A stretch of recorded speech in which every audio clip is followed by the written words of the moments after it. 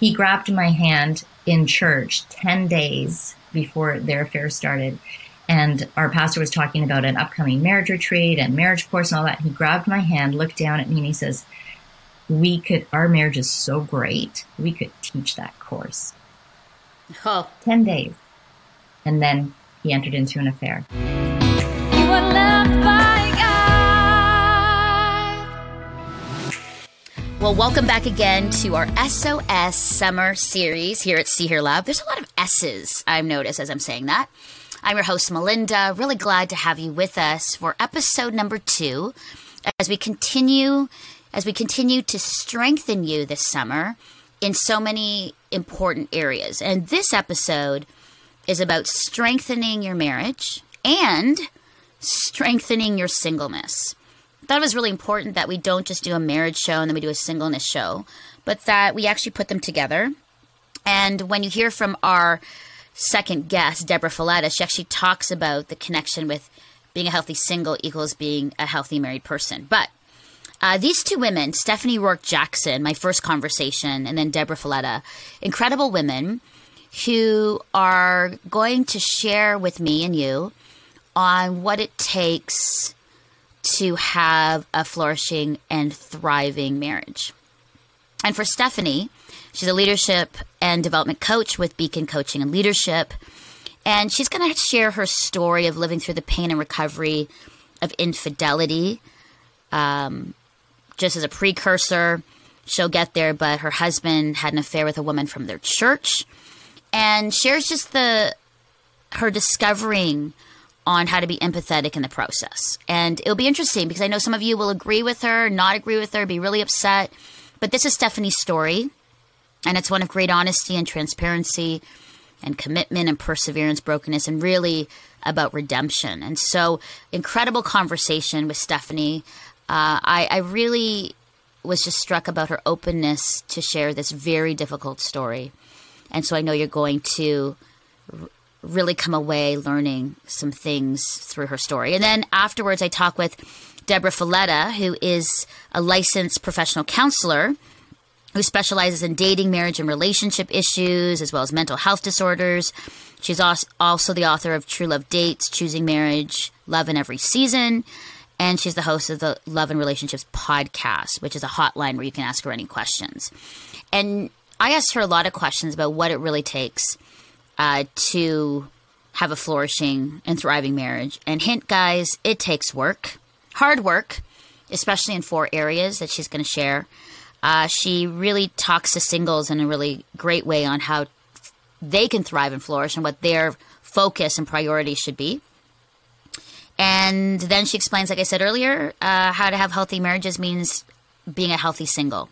So this really is a great show, great conversations with 2 incredible women that will strengthen you and your relationships overall. So without further ado, here's my conversation with Stephanie Rourke Jackson on her journey through and with infidelity. Well, welcome to See Hear Love for our very special summer series, our SOS series, Summer of Strength. And I love this topic. I love that very empowering Summer of Strength.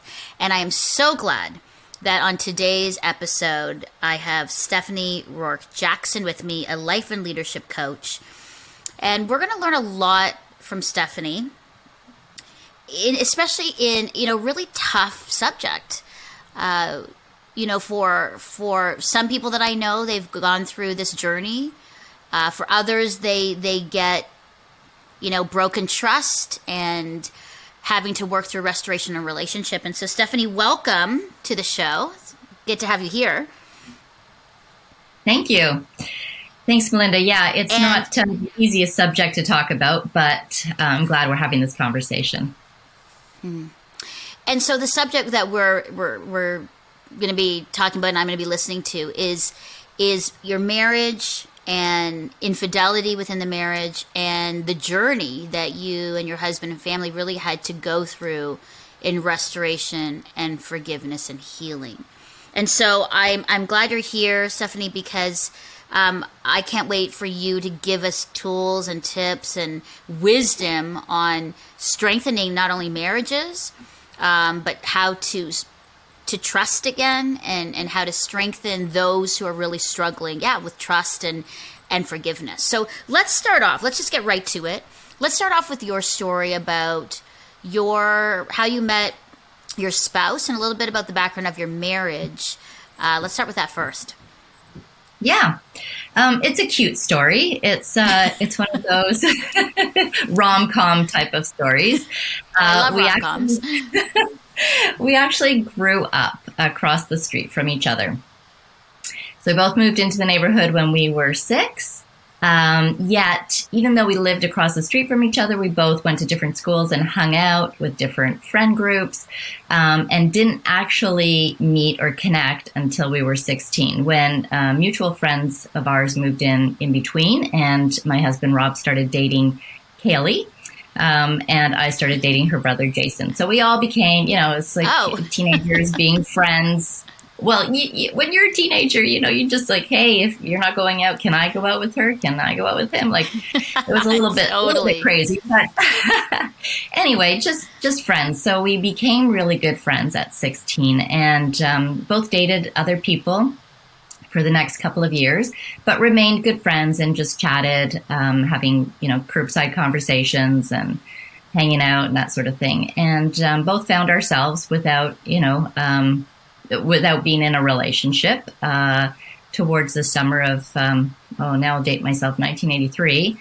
And you're still young. You're still young, Stephanie. Just before we turned 18. And just, we just went to movies and for pizza and walks in the park, and then discovered that, whoa, I think something shifted here. I think I like him. And he was showing a little bit more affection and held my hand and, all of those little sparkly bits, right? So it was, it became friendship to infatuation to, like, are we going to make this thing real and commit to being boyfriend and girlfriend? And so we did. And we dated for 9.5 years. Whoa. Until, I know. It's crazy. Okay. 9.5 years. Now, at this point, are you at one point, are you going, is this actually going to happen? Like, did you doubt at any point in the 9.5 years, like, we're never going to get married? Or that's a long time to be engaged. That's a long time to date. No, date before you got engaged. Right. That is exactly. A long time. No, and you hit the nail on the head, Melinda. We, at that point, we're 24, 25, 26, and we're attending a lot of weddings because our friends are getting engaged and married. And pretty much at every wedding, I'd be bawling my eyes out. And Rob was like, well, what's wrong? It's not my wedding. You have these silly plans when you're younger, right? I wrote, Dear Diary, by the time I'm 25, I want to be married and blah, blah. Yeah. All these really fantastical things that seem real. And in all honesty, they're very romantic and unrealistic. But that was the lens through which I hoped my life to be. And so eventually, I just gave him an ultimatum. Like, nice. It's not happening. I'm not getting a great proposal. There was no, big event or surprise or all of these things that you now see on YouTube. That wasn't our experience.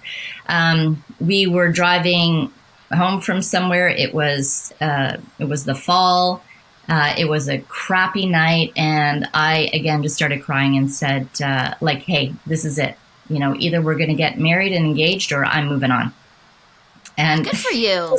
That's good for you. Seriously, I think at this point I would be doing the same thing. I might not live 9.5 years, but yeah. Well, right. I mean, we were still kind of young, right? But right. No, that's true. I had already moved out, and I was ready. Like, I was on my path to my life again. All those things I documented in my diary.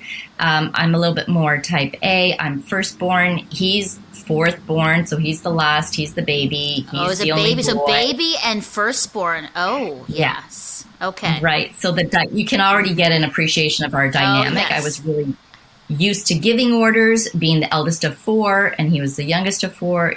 I was I gave the orders. I wanted things a particular way. I now understand I had control issues, but I wanted things in a certain way, and basically he just kind of took orders, and he was like, "Oh, that's what we're supposed to do," like as if it just sort of dawned on him. 9.5 years of dating, right? I guess we're supposed to go on from here. I'm supposed to move out of my house, like still living at his house with his parents. I had moved out. As I said, I was into my career. At the time, my dream was to be in the fashion industry, went to school for it, graduated, got my dream job like a month later. So I was, Wow. I was living, right? And the only missing piece was the husband so that, we could buy the house, so that we could get on with the rest of the fairy tale. So, I just like, hey, is it ever going to happen? And he's like, okay. And I just sat there and I said, so yes. And he's like, guess so. Like, kind of like, well, a what else is there? proposal? Was that a semi-proposal-ish, or was that the proposal? Well, the next day I booked us into Ashley to register for China, so I took it as a proposal. Isn't that the next thing that you do? Whoop, okay, let's go register for China. Without a ring, it was kind of like, let's do this no and ring. then let's register. Yeah, okay. Yeah, no ring. And the funny thing was, so we went, of course, and he's all timid and scared, and like the lights are bothering him, and he's got sensory issues, and he's like, I can't even be in. Why are we even here? I'm like, well, we're picking out China because we're going to get married, and we need people to register, and we want gifts, right? And he sees two ladies from his church, and so he's hiding behind the pool. I'm like, what are you doing? He goes, oh my gosh, it's so and so and so and so from my church. I'm like, so? He goes, well, they're going to know. What? We're engaged. Why would a guy be at Ashley's if you're not engaged? And I'm like, we could be buying a gift for somebody. And he's like, oh, like, and in that moment, honestly, Melinda, I should have thought, this is weird. Like, this is not normal. This is not a typical response to, wow, we're going to, commit and spend the rest of our lives together. And isn't it wonderful? And don't I just want to share this with the world and, do all the typical normal things, like share it with our family, which we didn't do until December. So this was, this was September. And it took like 3 months literally for him to like actually tell his parents and then my parents. And I'm like, this is weird, but I wanted it so desperately. And this is the thing, I think, when you want something so desperately, you're willing to do everything and anything without using logic, intuition, having conversations that are open and honest. So there was a lot now that when I look back, I can see how both of us had different misconceptions, honestly, about life and marriage and relationship and healthy relationships and transparency. And so there was a lot of things that were sort of hidden and that were secretive from kind of the get-go. So what would you say then, Stephanie? Like if somebody is listening and going, I want to get married, I'm in the beginning stages. What are some key things now looking back that before you did the car proposal-ish, you should have done? You know what I mean? Like it's almost like once you get engaged, Stephanie, it's almost like it's too late. And I remember hearing that from a pastor, like, when I got engaged in my first marriage, I remember talking to a pastor wanting to go for marriage counseling. And he's like, it's kind of too late because you're already engaged. Like you've kind of made the decision. So anything now, you're a yes all the way through, and you'll find ways to just make it work because you're engaged. Whereas he's like, I wish I had seen you prior to the engagement so that you could actually have made a decision then without the ring on the finger, right? Without the commitment. So there was some freedom to say, maybe this isn't going to work. You know what I mean? Like, he was a smart pastor. But what would I know? And I was like, oh, shoot. But what would you say, in that regard? Yeah, I would say 100% that, when you are thinking about the rest of your life and making such a large commitment, such as getting engaged to be married, that you actually have those conversations ahead of time. And we really didn't. Like, we really didn't say, hey, where is this leading? We just kind of assumed that we would be together. But then being brave enough to actually talk about and communicate about what does the next thing look like? Like, are we talking about marriage here? Not being all weirded out by having that conversation, like, the DTR, define the relationship. You have to be transparent and honest about what you want, what you need, where you want to go. What does your vision for your life look like with or with your spouse, or without, but just like, what are the things that are really important to you? What are the values that are critical? And we never had those conversations. And not to say that we were, 17 or 18. At this point, we were 26. Like, again, we both were, we had lived some, and we had dated, and we had, we're into careers, and we were adults, like, 25 years to form the brain, but we were already adults, and it was a normal, natural next progression that shouldn't have been awkward and weird to have the conversation. Yet it was. And to your point, we just kind of assumed the next thing.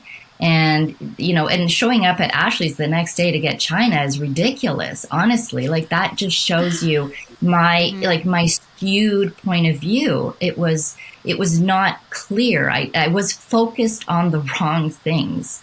We should have said, okay, the next day, like, what does this really mean? Like, let's talk to some friends. Let's talk to our pastor. Let's talk to our parents and see what they think. But we didn't. We kept it quiet. We kept it secretive.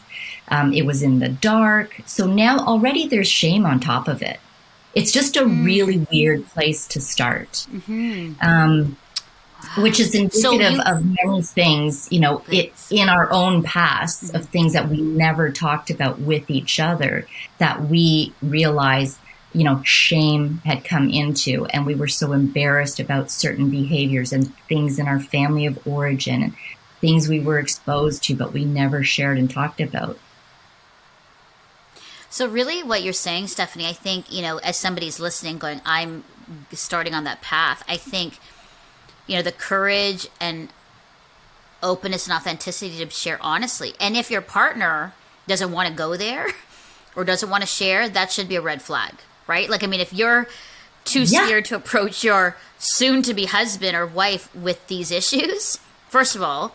Second of all, if they respond in a way that's either like shuts you down or freaks out or doesn't want to talk about it, that should also be another red flag, right? Because here you are going to share your life with this person for the rest of your life, and if you can't even approach or broach these subjects, then there's an issue.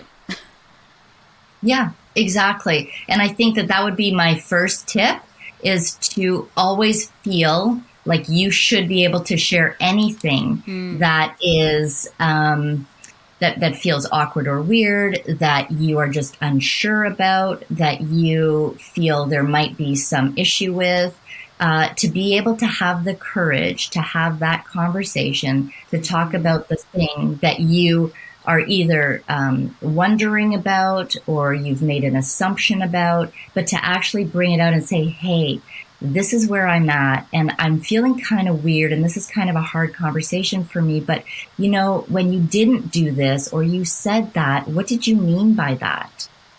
Like, where is that coming from? Should I be concerned about this? Tell me more. It's having the bravery to actually have those kinds of questions and conversations and give each other permission to be honest. Because the other assumption is, if I ask these questions or if I share what's really in my heart, that, my boyfriend or my fiance or my spouse is going to react in a negative way, and I'm going to cause tension and conflict, and it's going to be, it's going to be difficult, and there's going to be anger, or there's going to be disruption, or there's going to be pain and hurt. There might be. And there should be, if it's something that's really important, but yet having, again, the permission to be able to feel the ability to trust yourself and your partner enough to say, this is important, this is how I'm feeling, and this is why we need to talk about it. And if we don't, then we need help. Yeah, that's so good. Imagine, Stephanie, of all the people who did that or were doing that now, what that would mean for marriages. I mean, here's the thing. Some people, if they did that, wouldn't get married to this person. And it would save a lot of issues down the line. Or this would open up something where, you know, they're starting on a really open, honest, and good place as they go into marriage. And that sets sort of the tone for the rest of their lives together. But, you know, and I'll be honest, like, I think when I think about my first marriage, if we had had those conversations, I'll say this, I don't know if we would have gotten married. If we had had those honest conversations about where we're going, tough stuff that we were dealing with, values, focus, priorities. I don't think, and it's interesting as we're talking about this, what's bringing up to me is like, why was I not wanting to have those conversations? I think this is it. And you're giving me an aha moment. I think it's because I wanted it so badly. I wanted the fairy tale and the marriage so badly that I was willing to overlook very key things in my own life, family of origin stuff. And he was willing to, you know, he was unwilling to look at that as well. And then we didn't want to be honest about those things. And we just wanted to forge ahead and get married and start this life together. And I think it's because I wanted the marriage so badly. I was willing, and this is so sad, I was willing to forego a lot of values and things that I wanted for my life and for my future. And I think for him too.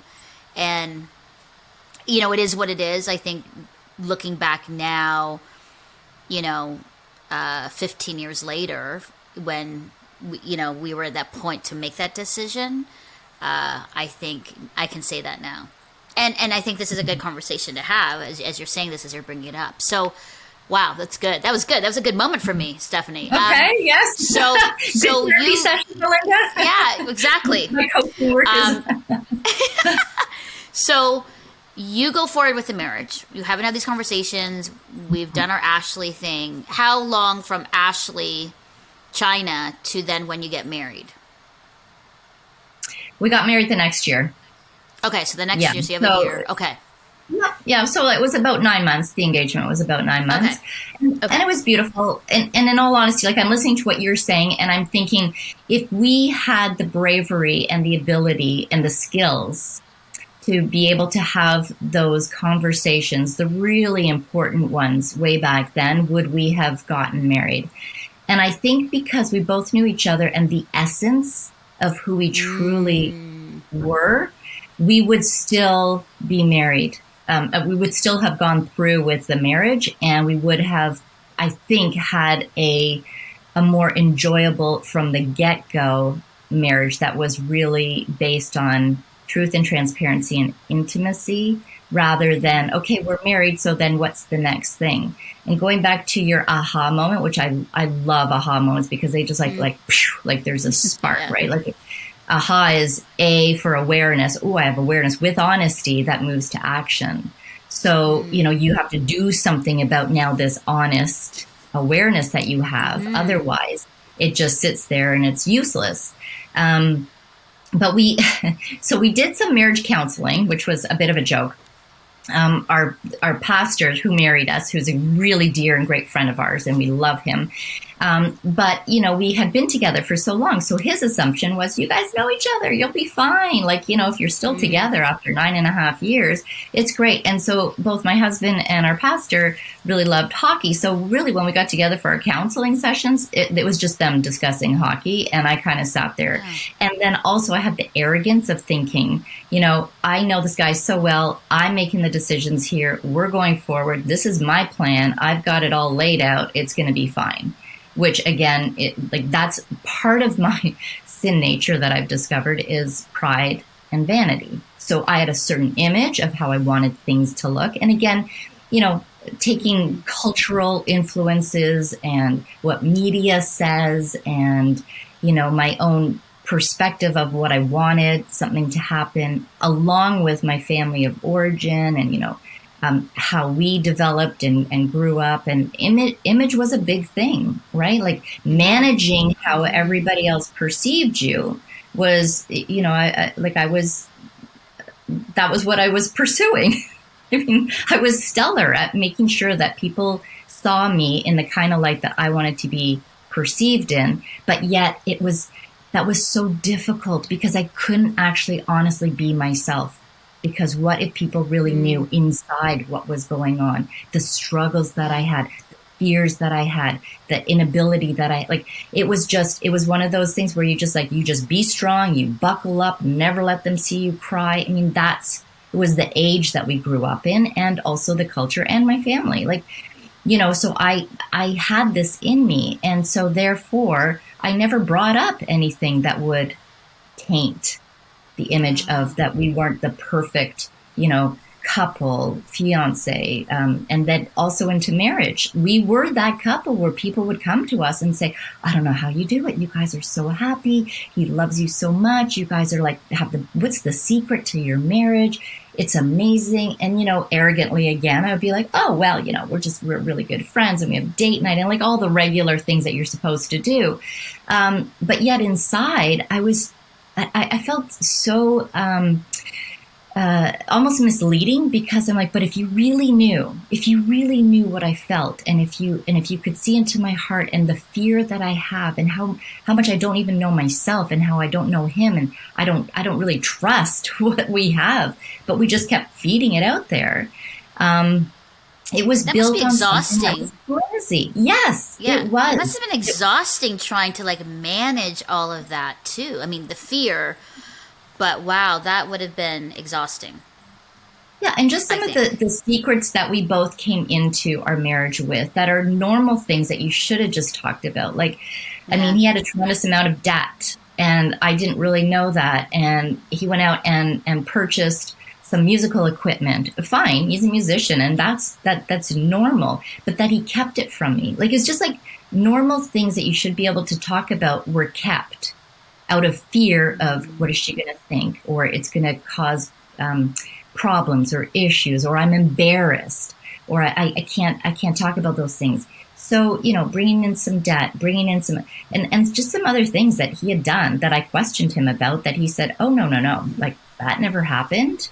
And my husband I love him so much because he's tender and he's kind and he's a great listener and he's sensitive and he's charming and he's a musician and he's cute. So all of these things are very attractive, to women. I mean, I was attracted to that. And so were many of his friends, work associates, people in his circle. And because he had these beautiful traits that were meant specifically for goodness, they get distorted, right? Especially if you have low self-esteem. My husband also has ADHD, which he didn't become aware of until his adult life. But that plays huge into the way you think about things, into the way that you handle things, about your risk, your behaviors, your impulses. It's a tremendous thing to know about and then be able to have strategies to help you cope. But when you don't know about it, you just feel like you're weird and broken and stupid and, dumb, and what's wrong with me, and all of this shame on top of it because, back in the 80s and 90s, who knew what ADHD was? It was just something that some kids had that you medicated and doped them up. That's not true. I mean, this is a neurotypical disorder, right? There are consequences and complications with it, but there's also so much beauty with it. So I'm telling you all of this just to give you sort of a background as to his personality and the things that he put out there. And then also without knowing. And I'll just really jump way ahead. But, when he finally did confess of his infidelity, and it was almost so, it was so shocking to both of us, even though he made the choice. I mean, he knew what he was doing. It wasn't. Sorry, Stephanie. So, how long were you married before this moment? Like the moment that the infidelity occurred. How many years into the marriage? Right. Yeah. So he confessed of his affair August 25th, 2011.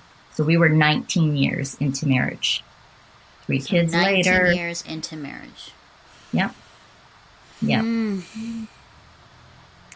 And Wow. again, shocking, like absolutely shocking. This wasn't supposed to be us.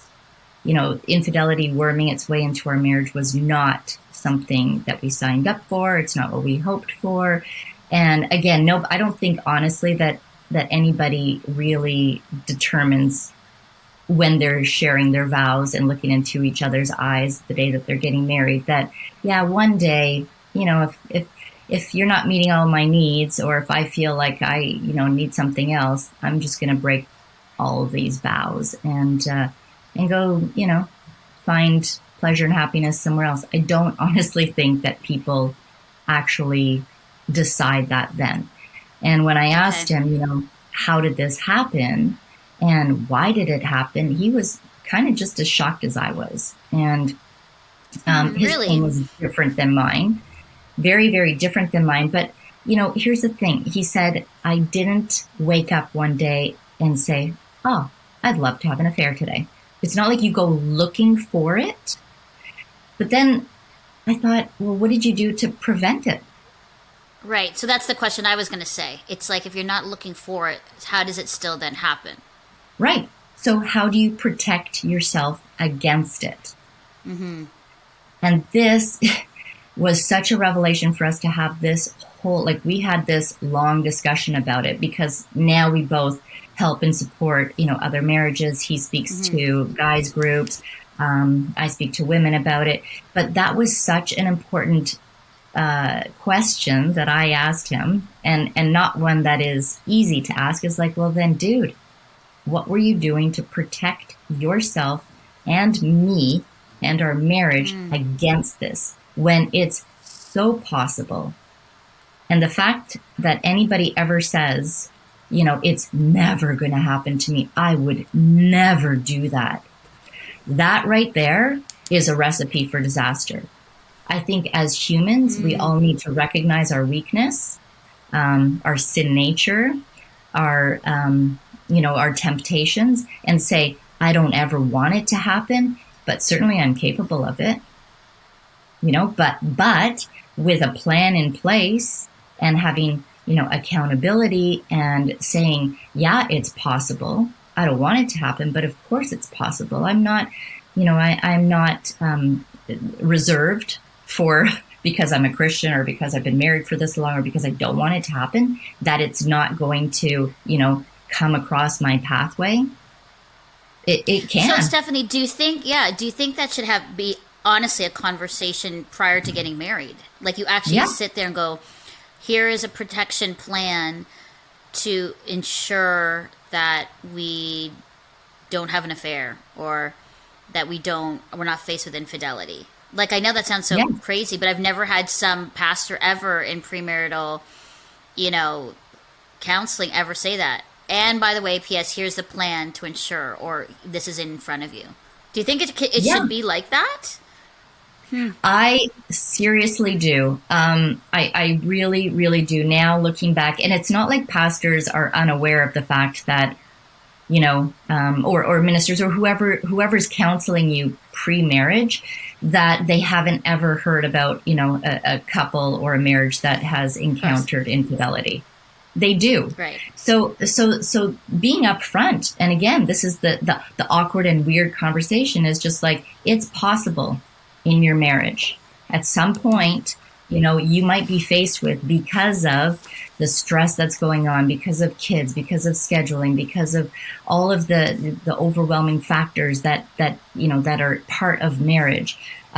You have a job. There are new people at your job. People are going to praise you. They're going to, you know, give you accolades. They're going to become your friends. You might go out for dinners. You might have too much to drink. You know, somebody might be having a difficult time in their marriage. They might be broken. You might hear personal stories that you shouldn't really be hearing. How are you going to protect yourself, step away from it, and say, no, that's not for me? Because it feels like you're being unkind if somebody kind of not necessarily comes onto you, but starts sharing very personal, intimate details about their own marriage or their own brokenness, and you feel like compelled to either want to help or support them or come alongside, suddenly that's a doorway into an emotional experience that shouldn't be shared necessarily by Right. a man and a woman, right? If you're Right. So is if you that- find yourself consoling somebody else about, their own personal marriage or relationships, and you're getting too close and too connected, and you find yourself, thinking about this person and wanting to help and support them from the goodness of your heart or because they're your friend, and yet Right. feelings start to develop, you need to be aware of that right away. And I said to my husband, like, at the point where you sort of felt like you were crossing the line, shouldn't you have come to me first and said, hey, hun, listen, this is a really weird and awkward and hard conversation for me to have, but I think that I have feelings for another woman, and I don't want it to get in the way of our marriage.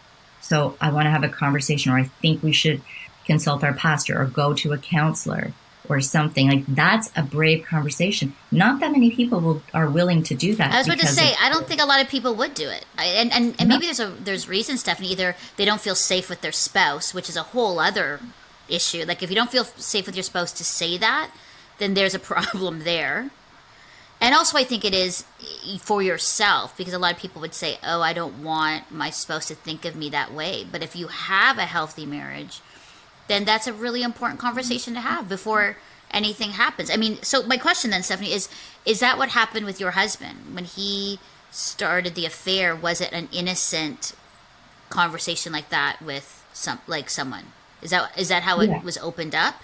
Yeah? Yeah, that's exactly how it was, and that's our experience. So I'm not saying every affair starts that way, and I'm not saying Right. that every marriage is going to encounter it the same way. I mean, we're all different people, different personalities, and different sensitivities. But that was how theirs started. And to be honest, there were some red flags, and I should have been more courageous to confront that right at the get-go.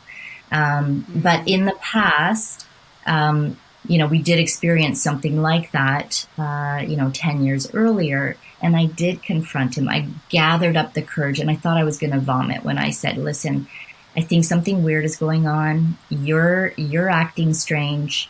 There's behaviors in you that are not normal. Your hours are really weird. You're working a lot. I'm smelling perfume. Like, there were just so many signs. And so I finally got the courage up, and I thought, well, we know each other. We trust each other. We'll work this out, all of that sort of thing. And I confronted him with it, and bold face, blatant lie. Honey, nothing is going on. I love you. Nothing is going on. Please trust me. So what are you supposed to do as a wife who wants to trust and yet feels this discord, right? There's tension inside. There's like, something is not right. But yet, if I continue to nag or bug him or bring it up, then who am I? I must be a horrible wife. I have to be able to trust him. If I don't trust him, then what do we have? And so I kind of bought into that lie. And I'm backtracking a little bit, but this did happen earlier on in our marriage where there was an emotional connection, and he wasn't forthcoming, right? So there were some half truths, just enough to be able to feel like I can alleviate the guilt in myself and say, well, yes, I am becoming closer with a work colleague, but she's going through something and she really needs my help, and I'm the only one. And I'm like, okay, well, I know you're a nice guy and you're very kind, and this is part of who you are. That's part of why I love you. You're sensitive, and yeah, I mean, sure, you should go and help. No. So I struggled for about a year thinking I was just a terrible person who didn't trust, who had real issues. But yet, remember, my own arrogance and my own upbringing and my own definition or identity is I'm a strong person. I can handle this myself. I'm self-sufficient. I don't need anybody's help. We don't need to bring this to. And you didn't tell anybody? You didn't tell anybody? Nope. Nobody. Not even my best friends. I think that that's the thing. When we hold ourselves in the darkness of secrecy and we're trying to battle all of it ourselves, we are going to fail. We are going to basically, in the interior, we just shove it all down to the basement. Why would I bring this up? That's not necessary. It's just going to make things worse. We bring it down to the basement. What does it do? It just goes there and lifts weights. It gets stronger. So I already started building this resentment and bitterness and mistrust. And so we were slowly drifting and slowly dividing. And then there was a bit of a shift and something happened and bought a new house, moved to a new neighborhood, and everything seemed great again. We didn't have to talk about it. Oh, it's done. It's in the past. Let's just move on. Let's just move forward. Let's not go back.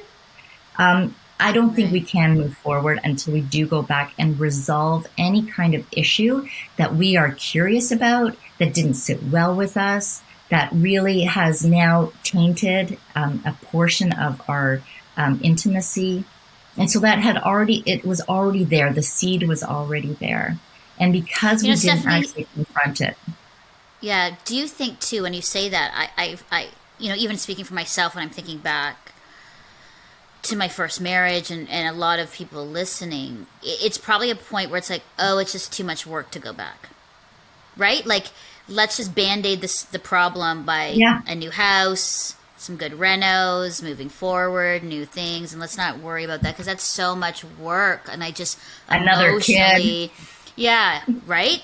And it's emotionally, I just can't go there, you can't go there, so let's just go forward. And I wonder how many marriages are like that. It's just, it's too much work from the past, and now we're just going to keep going, and then shove down to the basement, shove aside, because that's going to take us months, maybe years of work to unravel, unpack all that stuff. Yeah. You know what I mean? Like, I'm thinking about that going, oh man, oh man, oh man. Yeah. Yeah. So it does. And here's the thing. It's a slow drift. It is a slow descension on that slippery slope. Right. And what you don't take care of in the moment will only progress. If it's important, it's only progressing and it's getting bigger and it's snowballing. And whether or not it's experienced externally, it's definitely felt internally, and it does take over so many areas of your life. Other relationships suffer because of it. Just the health and wellness of your own emotional, spiritual, physical well-being gets defective. And so now looking back, it was just a matter of time. Right? It's just a matter of time before it actually happened fully. Because of playing around with the fire and noticing, in my husband's experience, noticing the sort of lift that he got when he was around, other people who would stroke his self-esteem or would tell him that, he was great. And although I definitely complimented my husband, I used a lot of tactics to kind of keep him down and disrespect him, because I felt like that helped control our relationship. That felt like I had power, and it was misused, and it wasn't fair. But I did things but he didn't have a voice. I didn't let him have a voice. I mean, we can know our love languages, which is awesome. Like his is physical touch and quality time, and mine's acts of service and words of affirmation. We can know our love languages really well, but we did not know our fight language, nor did we allow ourselves to be able to have a fight language so that we could resolve conflicts of tension, emotional strife, physical, like the way that we parented or the way that we kept the house or the way that we just communicated or what we, the roles in the family, like all of those things, financial aspects of it. If we weren't coming into truth and transparency in all of those areas of our marriage, then of course we were ripe. We were fertile ground for something else to come in and disrupt and take us away. Hi, this is Becca, the associate producer of See Hear Love, interrupting this great conversation to let you know that there are more shows and great content and blogs at SeeHearLove.com and our YouTube channel. Content to help you and give you tools as you care for your mental health, relationships, being single, being married, family issues, your self-confidence. We're here for you, to help you find joy and small wins in your everyday as we lean into relationship with Jesus and intentional community. So check us out at SeeHearLove.com. And if you want to help us keep making this kind of content, you can donate to us at SeeHearLove.com/donate. And really, to keep Melinda and I working and with jobs, donate. And finally, if you found this episode inspiring, please take a moment to share it with someone who would enjoy it and to rate and review our podcast. It really helps. So this makes sense. You set this up, quite honestly and beautifully in the way of I'm seeing the next step, right? Like you're setting it all up, Stephanie, and he then, chooses to then have this affair. And again, he's not here to speak about that and what he felt and all that. So for your side of the story, he has this affair. How long did the affair go on until he finally came to confess to you? 3 months. So it was 3 months. And you had no idea at all, or did you have any inkling? No idea? No. You had no idea. And what would he say, your husband, through that 3 months? Going through it, is there guilt? Was there this euphoria of like, it's secretive, it's fun? Like what's happening on his side? So you don't know, and he's going 3 months having this affair behind your back, obviously.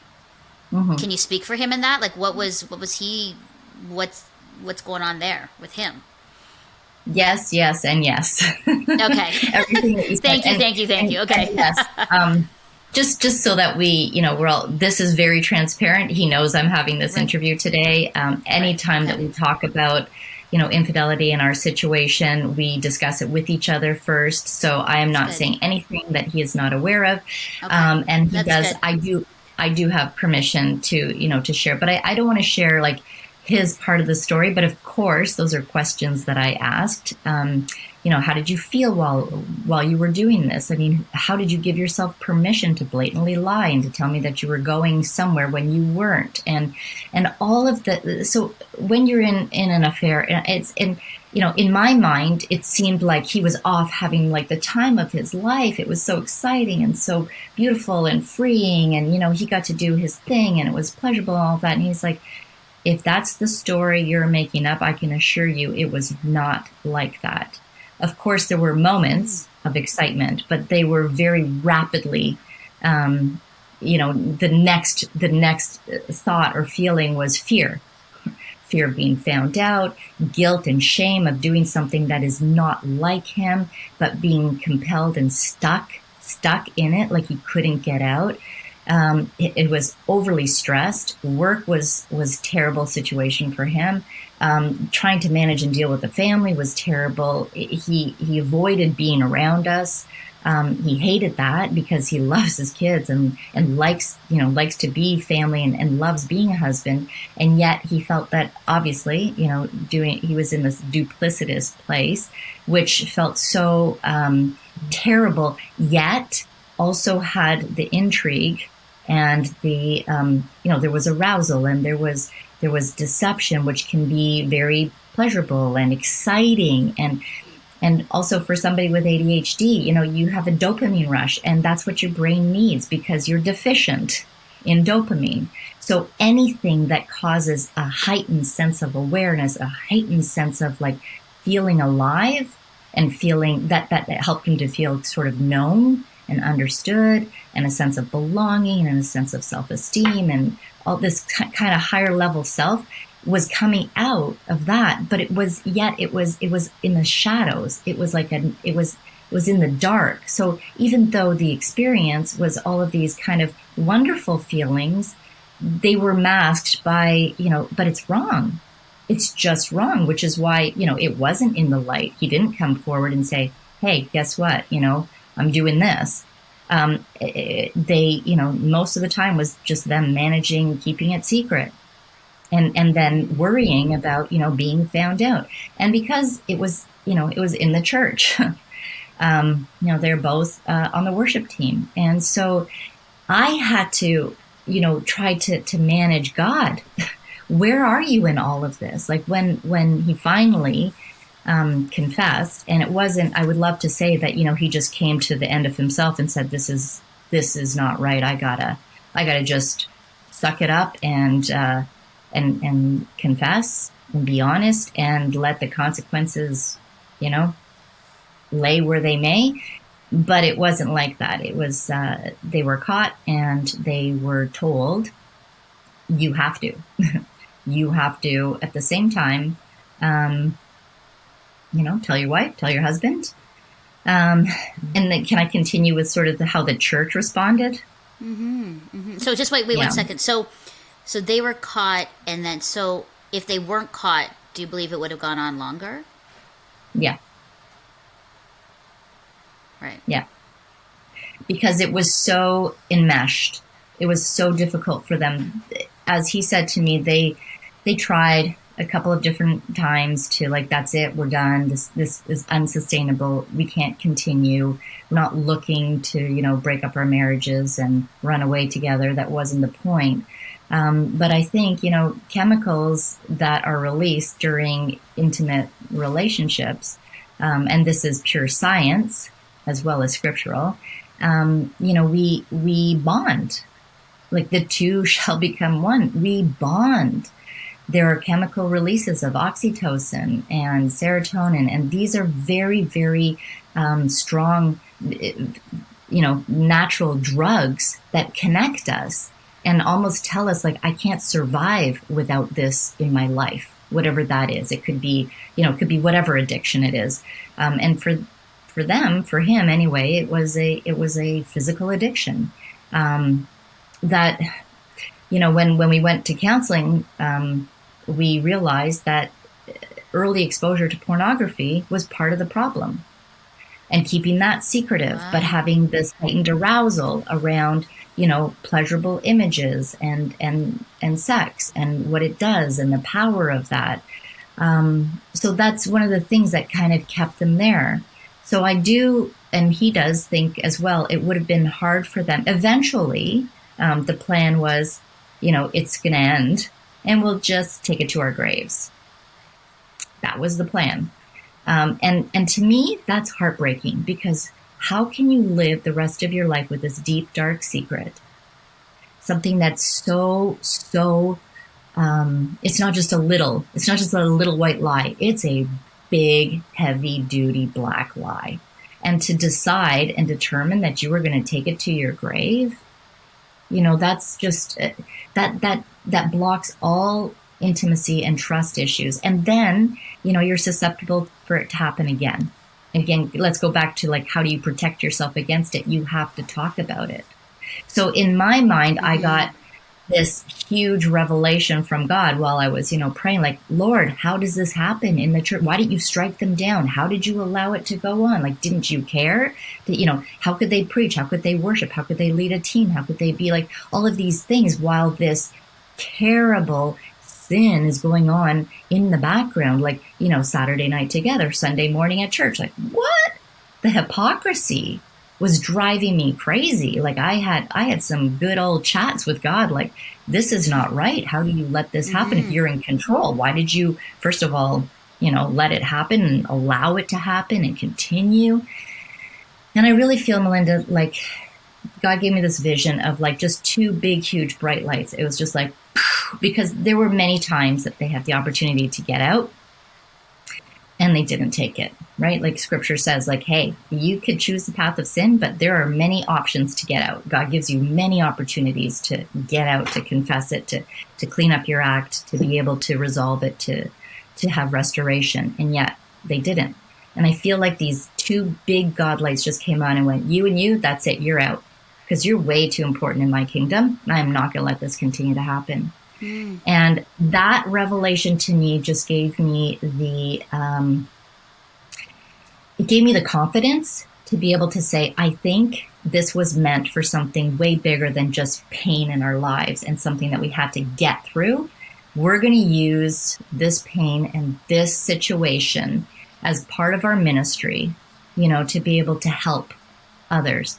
Well, and Stephanie, that's what I was going to ourselves. ask you, because I think in that I was going to ask you, because there's probably people listening going, and you stayed with him, I think that's sort of the next step of this story. It's like, I think just you able to share and your husband able to share so honestly and courageously about your marriage and story and the affair. But I think for many, it's like at that point, it's justification, quote unquote, to leave, to be like, I'm out. And yet you stayed. You stayed. You both stayed. I mean, you both stayed within this. So I think that's the next, kind of topic here on, when we're talking about summer of strength and strengthening. It's like, what and how and why did you choose to stay?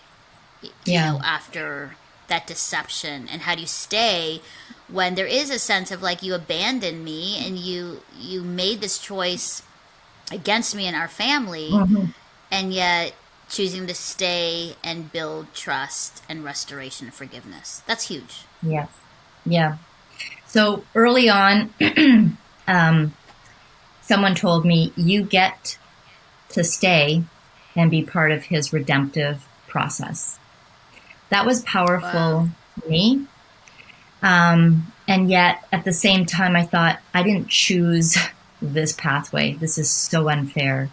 This is so unfair that now that he's confessed and was willing to do all the things to fight and to make it right, and he had sincere remorse, to which I've never seen another human being expressed, to the point of like, uncontrollable sobbing and immense regret and willingness to really do all of the things. And he took personal responsibility, never ever blaming me, never pointing the finger, never saying, well, because you did or you didn't do or you were like, and that's why, what choice did I have? You sort of forced me.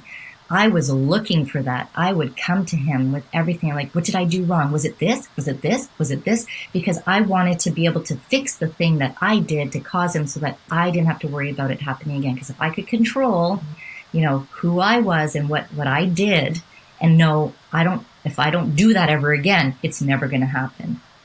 And I was I was a little bit, perturbed that he kept taking all the responsibility. And I'm like, no, but if you do that, then, what can I do in order to protect myself and to protect our marriage from this happening again? And that was a whole, that was my own journey, which I'm really glad to have gone on, but it was difficult because now we needed help. So let's go back to like when we didn't need any help because we were the perfect marriage and perfect thing. And why would we need help? And in fact, to be honest with you, he grabbed my hand in church 10 days before their affair started.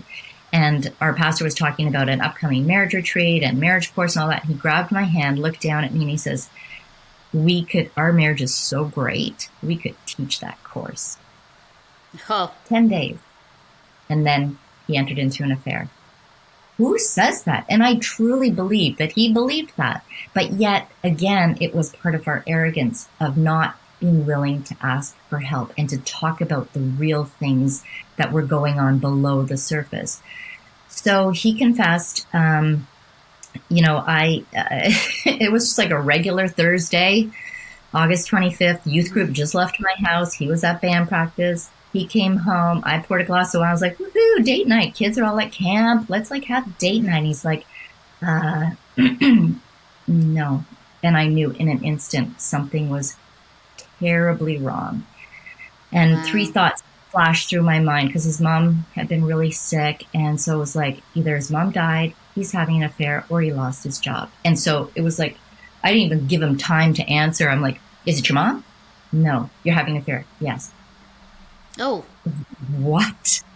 And I just come back from Shoppers Drug Mart, so I had like Tide in my hand and a carton of milk, and I whipped it at him so hard, and lots of profanity and lots of anger. I didn't know I had so much rage in me, but I do. And I just broke every wedding picture. I threw it at him. I yelled. I screamed. everything. And then I thought in my mind, in my logical self, should I go? It was midnight. I'm like, should I go somewhere? I'm going to go to my friend's house. I'm like, well, what am I going to do when I get there? And then also because I'll have to jockey his car out and then take mine out and then put his back in. And like all of these like stupid things, like, what am I doing? Like, you know what? Forget it. I'm going to bed. And laundry was on our bed. And so we both went upstairs and we folded laundry like a normal thing after just delivering this massive, devastating news where my heart was shattered, but I was in so much shock and so numb that I was like, no, I don't really think that this is what's happening. Like, it's something different, right? So you start to the grieving process about bargaining and like this is all going on in my mind. I fold the laundry, put it away. He's exhausted. He goes to sleep. And I'm like, really, dude, you can do this? How do you do that? Like, this is the most disruptive thing I've ever experienced, we've ever experienced, and you're sleeping. But he was terribly exhausted from all the stress over the last 3 months. And so the next morning, I didn't sleep at all. I picked up my phone, what to do after, when you realize you're having an affair, or, what to do after an affair. And I was like, I'm looking this up.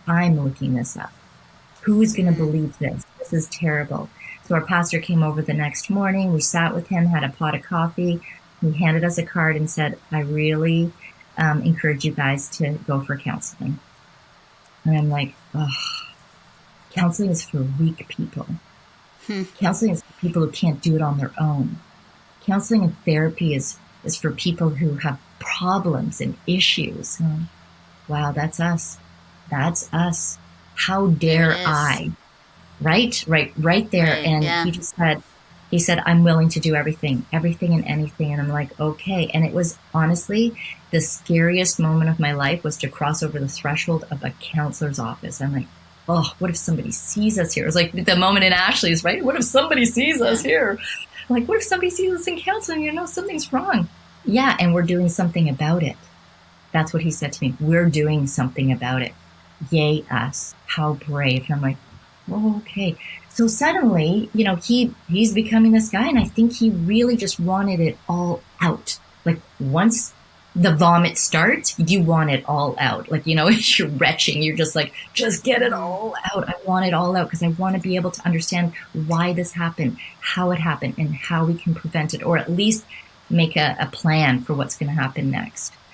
So we did. We diligently went twice a week. We were in counseling for 2 years. So if people want to know what to do, you get really honest about it. You go to counseling.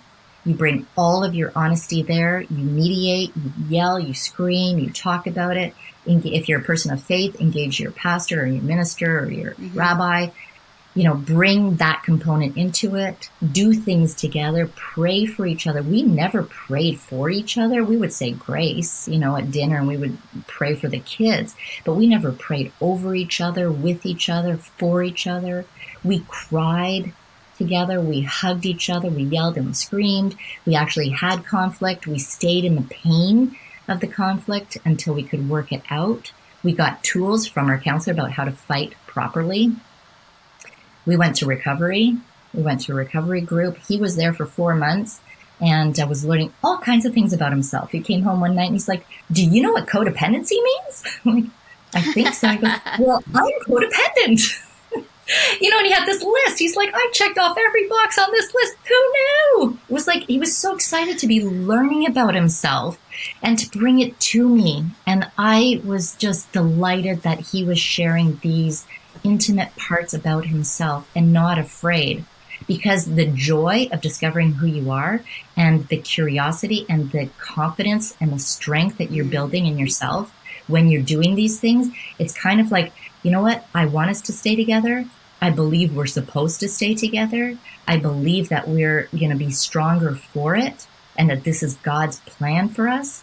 But hun, if you need to leave, I'm not going to keep you here. Right. Because I'm Stephanie, learning. Do you think that many marriages that have broken down because of an affair could have been actually saved and salvaged if... I guess there's many reasons, right? Because there's some people who are just like, my spouse didn't really want to work on it. Like, this was their way of getting out. And then there's some Yeah. who are like, if we actually had just turned to each other and said, I'd work on it versus reacting, we probably would have stayed together. I mean, I know there's many stories. I've heard both. But I've heard Yeah. both. Yeah, I have too. I've I heard have too. both. And I think ours, and believe me, ours wasn't like, okay, day one, let's do all the things to keep us together. And we just kept, it wasn't a trajectory like this. It wasn't a pretty line up. It was, Right. at least 3 major times I was like, that's it. I'm out. I don't care. I want a divorce. And I also felt, but then there was the shame of that, right? Because he was willing to do the work and he was being open and honest and he was changing.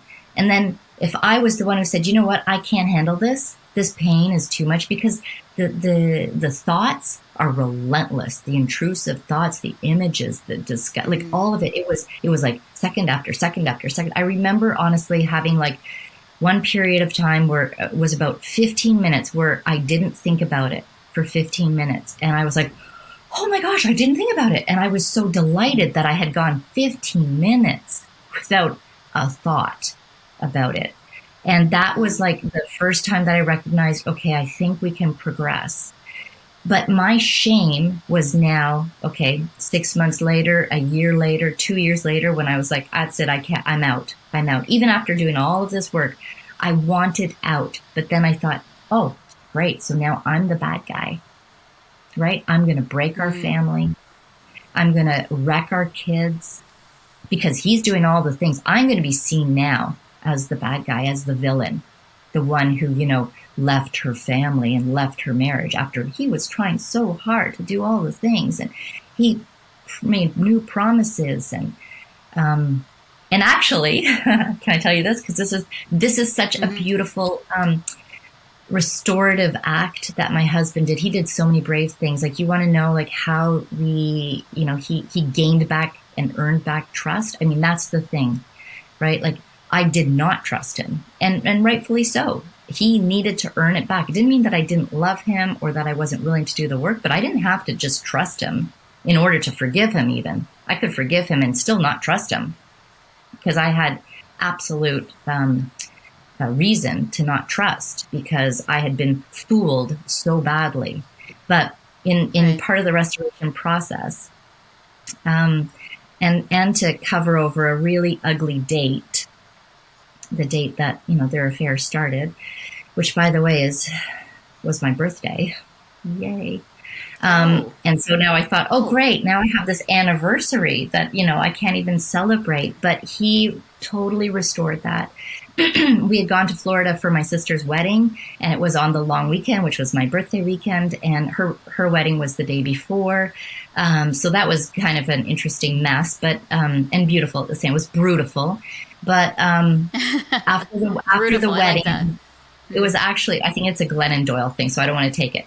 Okay. But after the wedding, we were in Clearwater, and the kids were, in their hotel room, and he said, let's go for a walk. It's your birthday. Let's go for a walk on the beach. I'm like, dude, it's 12:30, at night.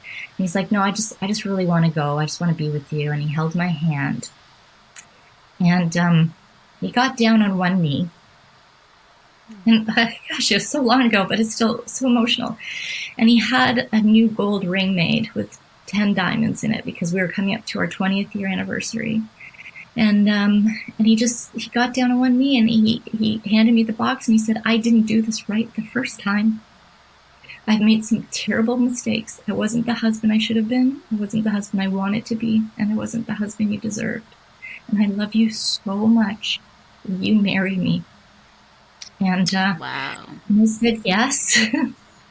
And interesting, we did celebrate our 20th year anniversary with a vow renewal in front of 100 friends in our family, most of whom knew our situation, our story. But in year 1 of our marriage, God gave me this vision that we were going to renew our vows on our 20th anniversary. And I shared that with my husband. I'm like, you know what? We're going to have a big party. It's going to be so great. When it's our 20th year anniversary, we're going to renew our vows. And he's like, okay, whatever. It's year 1 for him. He's like, especially if you have ADHD, there's like 2 times now and not now, right? It's like, that's not now. So I'm not good. Sure, hon, whatever you like. Yeah, that sounds great. And that our marriage would be so broken and fall apart in the 19th year was such a God story of like, you can do this. You're going to have a lot of resilience and a lot of determination and a lot of rebuilding, but I'm here right with you. And that was how my faith grew. That was how I learned about myself, about the things I needed to let go of. And we actually had that 20th year vow renewal anniversary. It was the most beautiful thing. It wasn't a big party and the big fantasy that I dreamed about, 19 years earlier, but it was truthful. It was honest. It was beautiful. It was intimate. It was just the most glorious thing, and surrounded by our family and friends who embraced us and encouraged us along the way. And that was one of the elements, honestly, Melinda, that within the church, our church never gave us, or at least we didn't perceive it to ever be a shameful thing. They were rooting for us and the other family to restore, to reconcile, to stay together, to be, to have a strengthened marriage. We were welcomed back. We decided to leave because it was just a weird situation. I didn't want to go back there where they were. And, but it wasn't like we were told we had to leave. We were given, elders in our church to pray over us, to be with us, to keep accountable to be there for us at 1 a.m. People came and delivered food to us. They offered to babysit our kids, to give us time away. Anything we needed, they were right there for us, with so much encouragement, so much love, so much mercy, so much grace. That started me to understand just what forgiveness and compassion and community looked like. And then I started to love it and embrace it and ask for help, and was willing to, say yes to the food instead of like, I can do it. Well, I don't need your help. Thank you very much. I was like, yeah, you know what? Come and look after the kids. We need some time away, or I need some time away. And I never really felt, shame placed on us right away after, he confessed, and, there was a meeting of the elders, and then both of them had to, make an apology to the worship team. And so it was so strategic and so built in mercy, and we had such a safety net in which to fall into, that it could only have been God ordained. And I'm so truly grateful for that experience, because I know some people don't have that same experience. And I think the church community really is a place. It's a hospital for broken souls, for people who are going through hard things. It's not a palace for perfect posers, and if it is, get out of that church. That's what I would really advise people. Do not do that. If you feel like if you brought your worst sin, to the leadership team or to others, and they shunned you for it, get out of that church. That is not the message of Jesus. That is not God's heart. We are all capable of really terrible sins, and yet having compassion and the ability or desire to forgive, even when it's so hurtful. And I wanted to keep bringing it up to my husband. So I wanted to shove his face into the pain of what I was feeling, until I realized it's not helping. He's not even dealing with it the same way that I am. So my understanding of forgiveness, which I did right away, by the way, because it was like, oh, well, God tells me I have to forgive. So if I'm not, what kind of a Christian am I if I don't forgive right away? Because of course I've made mistakes, and I forgive you, I forgive her, done. Yeah. Right? It was okay, what's next?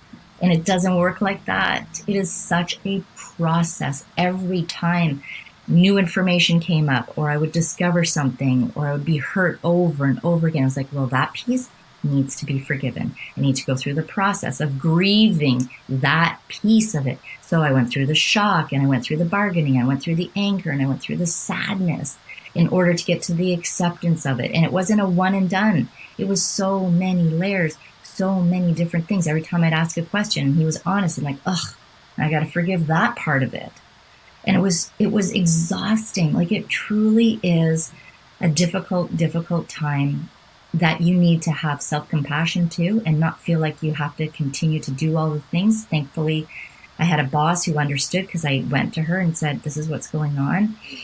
The HR department at my company said, you know what, take the time that you need. This is grief. You're going through loss of a marriage I thought I had. We were trying to put it back together, and it's exhausting. If you don't have the support system, the scaffolding, if you haven't invited that into your life, you will flail. It'll be so much more and Stephanie, difficult. I think those are key things as we wrap up our conversation. I think there's so many parts of this story. It's an incredible story of how you made it through. And I think there's so much about the honesty and the hard work and the community and the church. And, I really think, with your husband, if he wasn't willing to put the work in, I don't think this marriage would have happened, and 20 years later, here you are. But I think, if you were going to just sort of, as we wrap it up, give sort of maybe 3 points of how to ensure, for our listeners, that they're strengthened as they struggle through a marriage, or if they're in a place where you were and are like, my husband, my wife, my partner has had an affair, what would be sort of the top 3 things you would say that you must do to kind of get through this moment? Yeah. I know it's only 3. It's hard, but I mean, and you've said a lot in that. There's a lot of points, but what would you say your top 3 would be? Yeah, I think number 1, having the willingness to invite others into your restoration process. That's good. Yeah. Be able to, be transparent with yourself, with your spouse, and with the people who are coming alongside to help you. The other thing that I would truly recommend is make sure you surround yourself with people who are supporting you in the way you want to go. Because I could have found a lot of people who would say, you know what, you have every right to leave the son of a gun. Like, why are you with him? And I could have surrounded myself with those types of people, and they would have influenced my decision. But right away, we decided we were only going to share our story and be with people who were supportive of our decision, which was trying to stay together. And so those were as soon as somebody was like, you know what I would do, and it wasn't in line with what we wanted, I'd say, thank you so much for your opinion. I trust that that's something that, you really believe in, but that's not what we want. That's not where we're going. So only surround yourself with people who are lining up to the vision you have for your life and for your marriage. And the other thing I would say is, even before, this happens, if there are red flags, to be courageous enough to have that conversation, and to do it from I and me statements, not in an offensive, shaming, blaming way of pointing a finger going, when you do this and you do that and I'm you and you, because that just triggers us to get defensive and to try to, protect ourselves. But instead to come humbly. Humility is a really big ingredient to a successful marriage. But to say, hey, I'm struggling with something and here's what it is. And it's really hard for me to have this conversation because I don't want to upset you and I don't feel like I want to do it and I'm really nervous, but I've sensed something in myself or in you. I feel like, you know what? I'm disconnecting from you in an emotional way. And I actually am starting to share some of my personal life with my guy friend or, with my female at work. And I don't want it to lead to anything. Therefore, I'm sharing it with you, hun, because I want to bring us into it together so that we can manage this together. And I'm not saying it because I want you to get worried or upset, but I want you to be able to know what I'm dealing with. I would say that would be honestly number 1. And I think if we had done that with many things in our life, we probably wouldn't be in the situation that we're in, but we are, like Right. I can't continue to say, why me, why me, why me? It's like, oh, why not me? Right. God, how are Yeah. you using this? Yeah, the transparency. That's good. Well, Stephanie Rourke Jackson, thank you so much. That was a tremendous story and so much that I learned, and I took lots of notes. And I think for our listeners too. Yeah, I think for our listeners too that it's really helpful. And I think in so many areas, whether you're in it or you're out or you're starting, you had some really great things to just help us, to strengthen us, to encourage us in our journey. So thanks so much for being with us here on See Hear Love. I so appreciated you being a part of our series of SOS Summer of Strength, and I know that your story has strengthened so many who have listened today. So thanks for being with us. Thank you so much for having me. Thanks, Stephanie Rourke Jackson. Wow. So many layers of that story and her journey through infidelity with her husband. Just so raw. And I hope that you had a pen and a paper and you were taking some notes. And I'm still processing about just all the things that she said.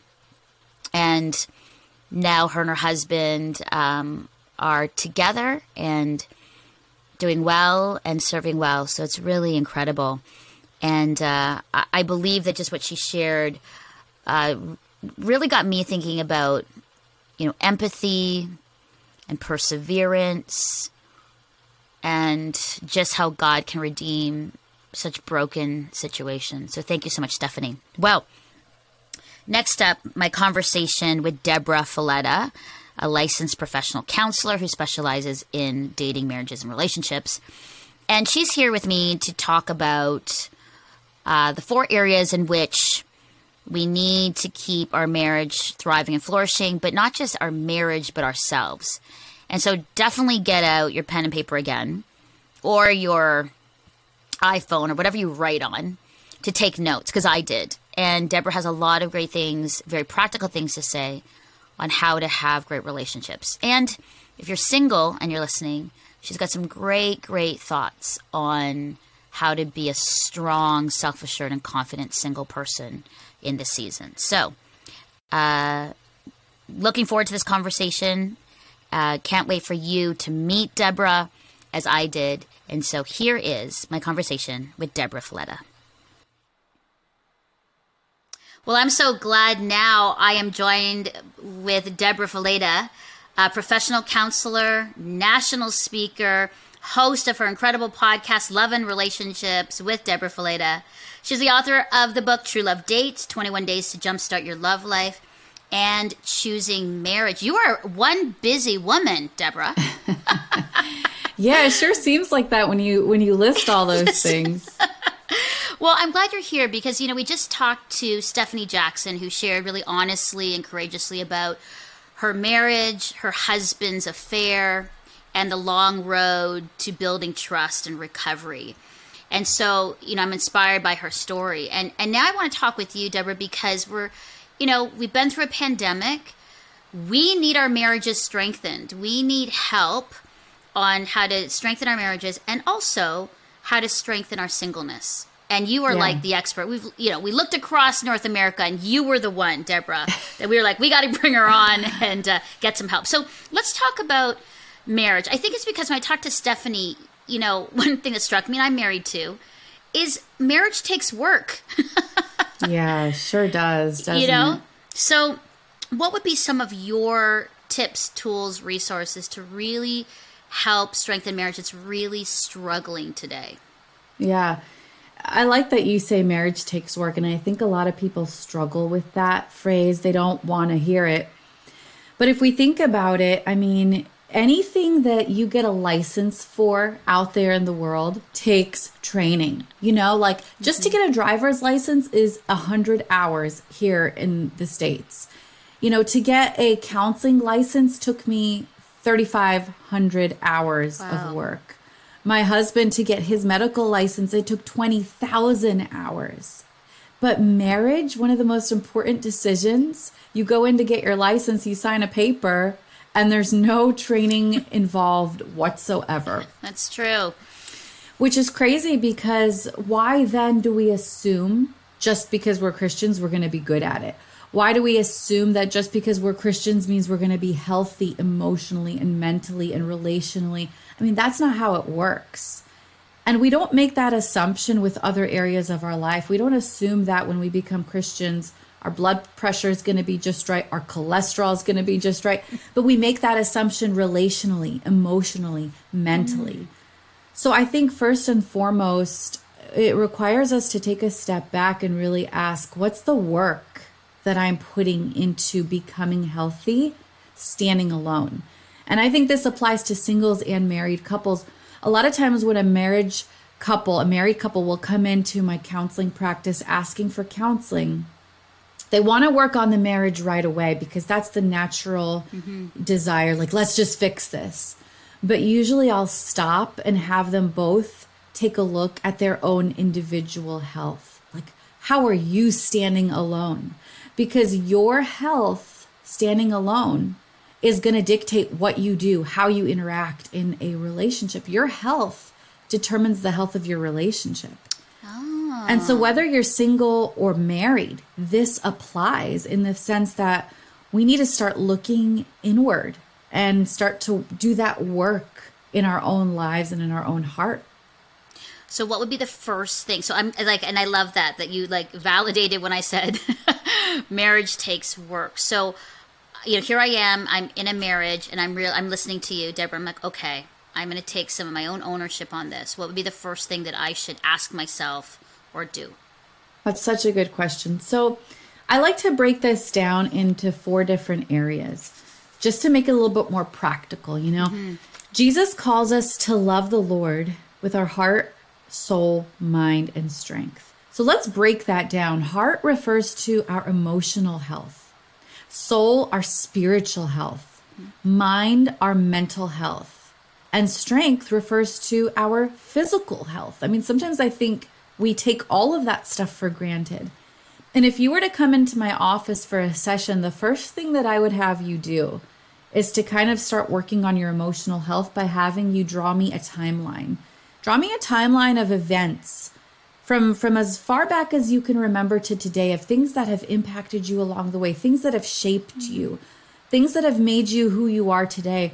And when we look through that timeline, many of us, in fact, most of us, will realize that we've got things from childhood that have impacted us along the way. And those things in the past influence how we do relationships in the present. For example, that woman who comes from a family where the father was not very emotionally present, you know, just kind of absent. We call him emotionally unavailable. He wasn't there for her emotionally. Well, that's going to affect the type of relationships she engages in the present, because she's probably going to find herself attracted to people who also aren't emotionally available, because for her, that's the norm. That's what's familiar. And I think sometimes we tend to do what's familiar over what's healthy, you know? Oh, that's good, Deborah. That just went bing. So we do what's familiar rather than what's healthy. Right. Wow, that's powerful. And so looking through at our past is a huge component to figuring out our emotional health and why we do what we do, the patterns that have been passed down to us. You probably know this, Melinda, but I just wrote a book called Are You Really Okay? And it's really challenging us to get real about how we're doing emotionally, mentally, spiritually, and physically, because I think people think that time is just going to get us there. Like, oh, we'll just let the passing of time happen. Like 2020, there was a lot of distress in 2020, right? Oh, yes. It was a hard year for so many people. And if we just assume that the passing of time is going to get us to a better place, we're wrong. Because time alone doesn't heal wounds. We have to be intentional about doing that work. I like that. So emotional, I love that part. And I like how you broke that down. So what about mental? Yeah, mental health is another big component. And there's 2 aspects to mental health. First and foremost, I would say taking inventory of our thought life. you know? Oh, that's good. Yeah. Like, what are my thoughts? What kind of filter do I see life through? Are my thoughts, do they tend to be positive or negative about the world, about me, about my situation, about my spouse? You know, what kind of insecurities do I carry? Because all of that is our mental health. All of that adds to our mental health. Mm-hmm. And we have these patterns of thinking that we don't even recognize sometimes. It's almost like a CD player. It's on repeat in our brain. We've got to stop and take inventory of the health of our thoughts, because that actually impacts our body. When we talk about mental health issues like depression and anxiety, our thoughts can actually begin to change the chemical makeup in our body. And those negative, stressful thoughts, those emotions that we just talked about earlier, if left undealt with, begin to actually impact our body and cause things like anxiety, clinical depression, panic attacks, and impact the way we do relationships. That's the key here. We're talking about how do we make our relationships healthy. We stop and make sure that we're working on our personal health first. That's good. So we've got emotional and mental, and then you've talked physical. And I like that because, you know, I think, Deborah, for a lot of us, we don't go through those emotional, mental, spiritual, and physical. Like sometimes we just focus on one and we're like, the other ones don't really matter. They don't You're really absolutely impact right. me or connect with me, right? And it's really great for you to say this again and reiterate to us that it's all four that need to be healthy together. So physical, and some people are like, oh, that means I have to exercise every day. Like, what does physical health mean? Believe it or not, when I tackle physical health in the book, I actually don't just talk about nutrition and exercise. Obviously, that's a part of it, right? We have to take care of our bodies. Our body is a temple, so I talk about nutrition, exercise, sleep, those typical things. But there's more to it than that. There's understanding that you have a capacity of output. And if you are not filling yourself up, you are going to burn out. We talk about self-care. And I think for some Christians, that word kind of freaks them out, you know, but self-care is not an anti-Christian word. In fact, it's something that Jesus did. He took the time to set boundaries around his life, to say no at different points, to get away and rest, to eat, to sleep. Like, he took the time to care for the temple that God has given him so that he could be the best at pouring out. And so when we look at that model, we see so many of us especially in Christian culture, I think we tend to have this high capacity where we just want to do for the kingdom of God, do for the Deborah, glory of God. And then we burn out, and we see leaders in the church falling from the height of ministry because they weren't healthy. They weren't taking care of themselves. They were living on E, you know, and we're not being as effective. And so part of physical health is also setting boundaries, pruning your schedule, making sure that you recognize the signs of burnout so that you're at a healthy place and are able to pour out to the people that God has put in your life. I am so glad, Deborah, you said that. You know, this has come up in a number of conversations with my girlfriends and leaders here in Canada, you know, especially leaders who work in ministry or pastors, because it seems like either ourselves or our culture or our church congregation help to drive us to not take care of ourselves physically. Like, just keep working. There's so many more people that need to hear about Jesus. You got to keep going. You've got to be available 24/7. The expectation that people have on us is insurmountable and too much. And You're sometimes, Deborah, right. it's myself too, or it's us, where it's like, okay, I feel that, so therefore I should be that. And and you probably know too, I have so many, and I did. I mean, I had a real burnout and depression, you know, years and years ago, because what came about was I was just had too much on me that I could not emotionally, spiritually, mentally, physically carry it. It was too much of a burden of all the things I was carrying, and I literally had a burnout and crash in like the height of ministry. Yes. So that's so good that you say that, because I think we need to be told that and have the warning sign on that, because it's not healthy. Yeah, you're absolutely right. And so many people do struggle with this. And not only that, but when we find ourselves overdoing it, instead of culture pulling us back, we actually get affirmed and praised for it. Yes. Like, oh, you're killing it. You're grinding, good for you. When you're really dying inside, So for us, physical health is also being in tune to our level of fullness on a regular basis. When we talk about emotional health, mental health, spiritual health, physical health, I think, we go to the doctor on a regular basis to get physical checkups, even if we don't want to. Right. But how often do we stop and really do an emotional checkup, a mental checkup, a spiritual checkup, a boundaries checkup? How often do we really stop to prioritize that?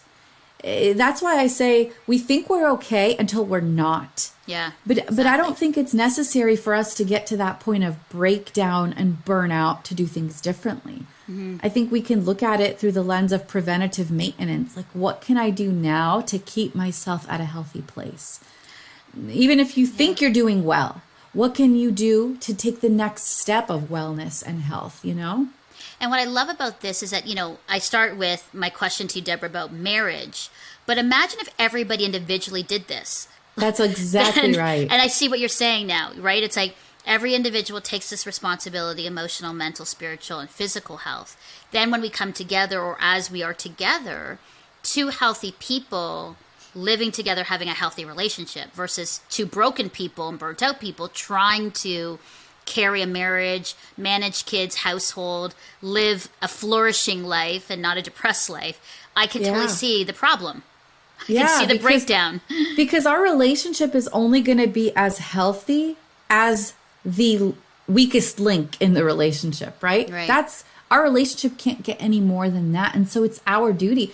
Even going back to emotional health, part of emotional health is understanding those past patterns, but part of it is also being in tune to what I'm feeling and being able to express it, being able to deal with those emotions in a healthy way. That's a huge part of relationships if you think about it. It's the giving and taking and receiving of emotions. It's all these emotional exchanges that you're having where you get hurt, offended, feel insecure, frustrated. And to be able to get to the point where I recognize my emotions and I can express them in a healthy way.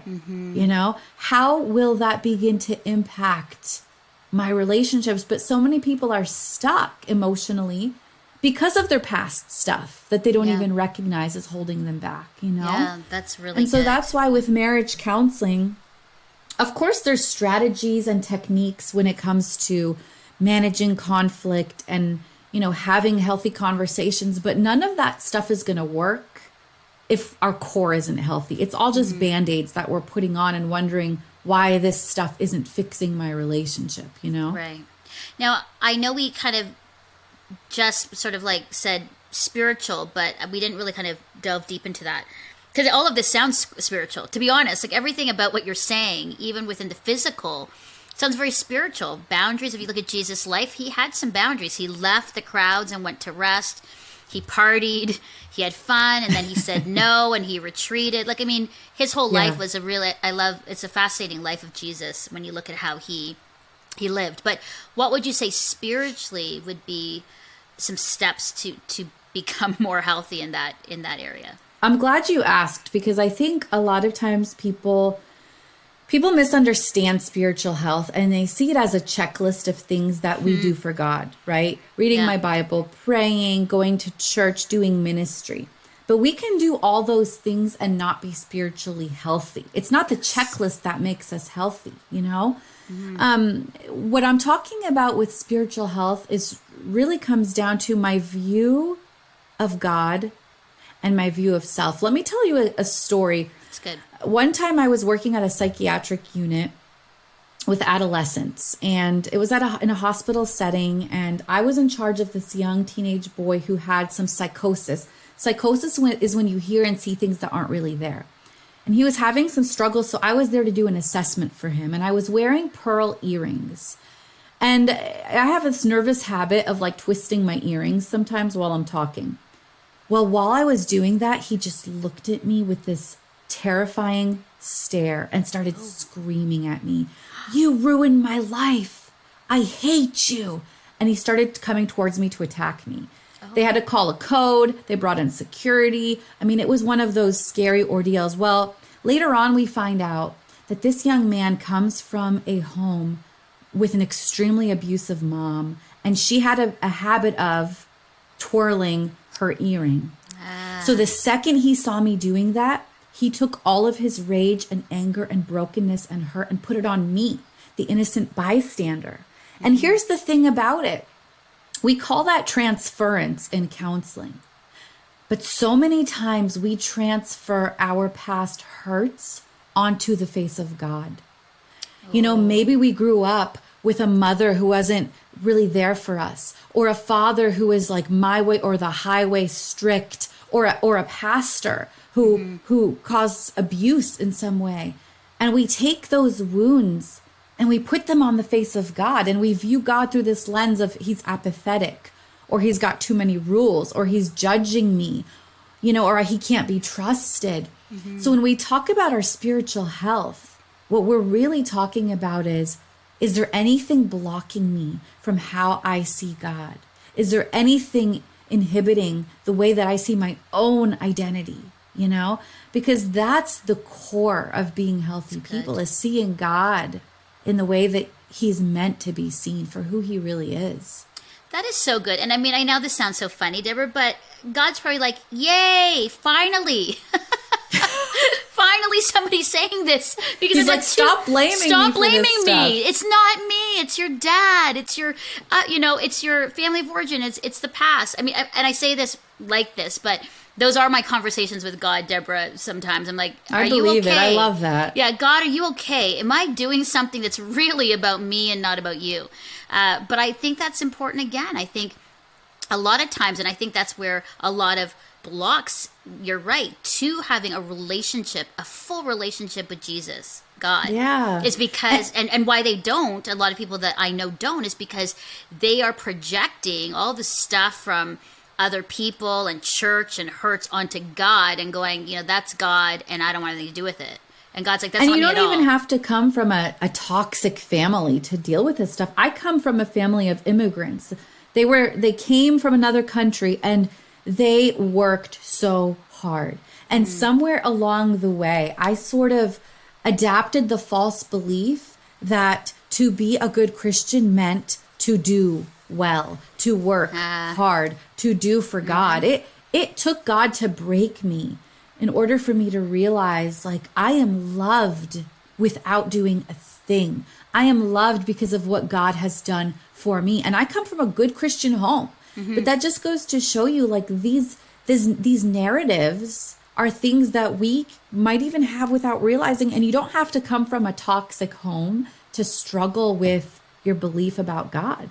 Yeah, that's so good.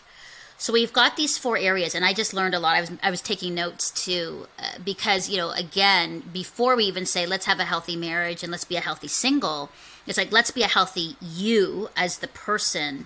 And that, you know what, that just goes into every relationship, Deborah. I mean, that's colleagues and work, as a leader, in your community, within your family. Like, if we were all, committed to working at these, imagine all of our relationships, that we have. So, okay, so for marriage, we come in both, those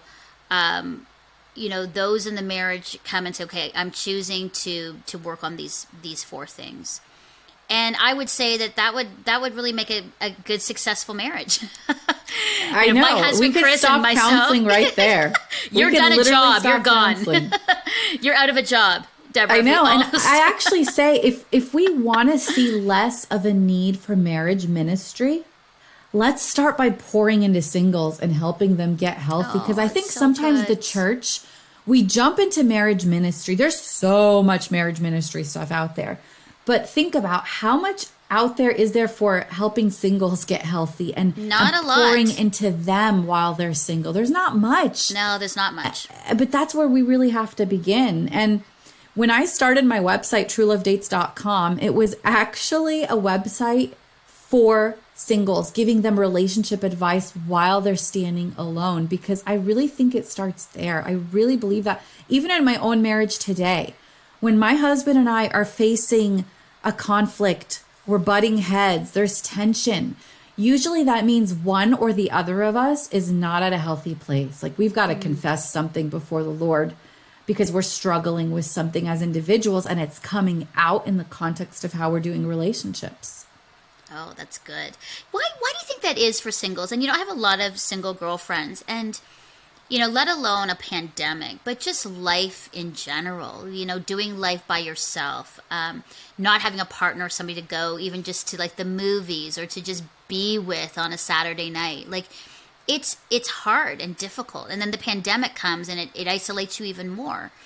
But, I want to be, our show, Deborah, has always been ensuring that single people have a voice. We always do shows on that. I guess 2 questions. Number 1, why are we not doing more single support? And then I think second, I think just even hearing you now, a single can go, man, I need to work on those 4 things. Like yes. As a single person, if I'm working on my emotional and mental and spiritual and physical health, I may not feel as needy that I need someone. I might not feel so possibly, right? I mean, we all need relationships, but maybe those gaps and those deep losses might not be so strong if we really focus and worked on those areas in our life. I'm just saying, I'm just throwing it out there. Okay. I agree. And I also think one of the ways that we heal is through the context of healthy relationships, not just romantically, yes, but community. I mean, when we have relationship wounds from unhealthy relationships, many times we can move in the direction of healing by having healthy relationships, healing relationships. Obviously no individual can heal you, but God can use the dynamic of that relationship as like a balm on your wounds, to help you.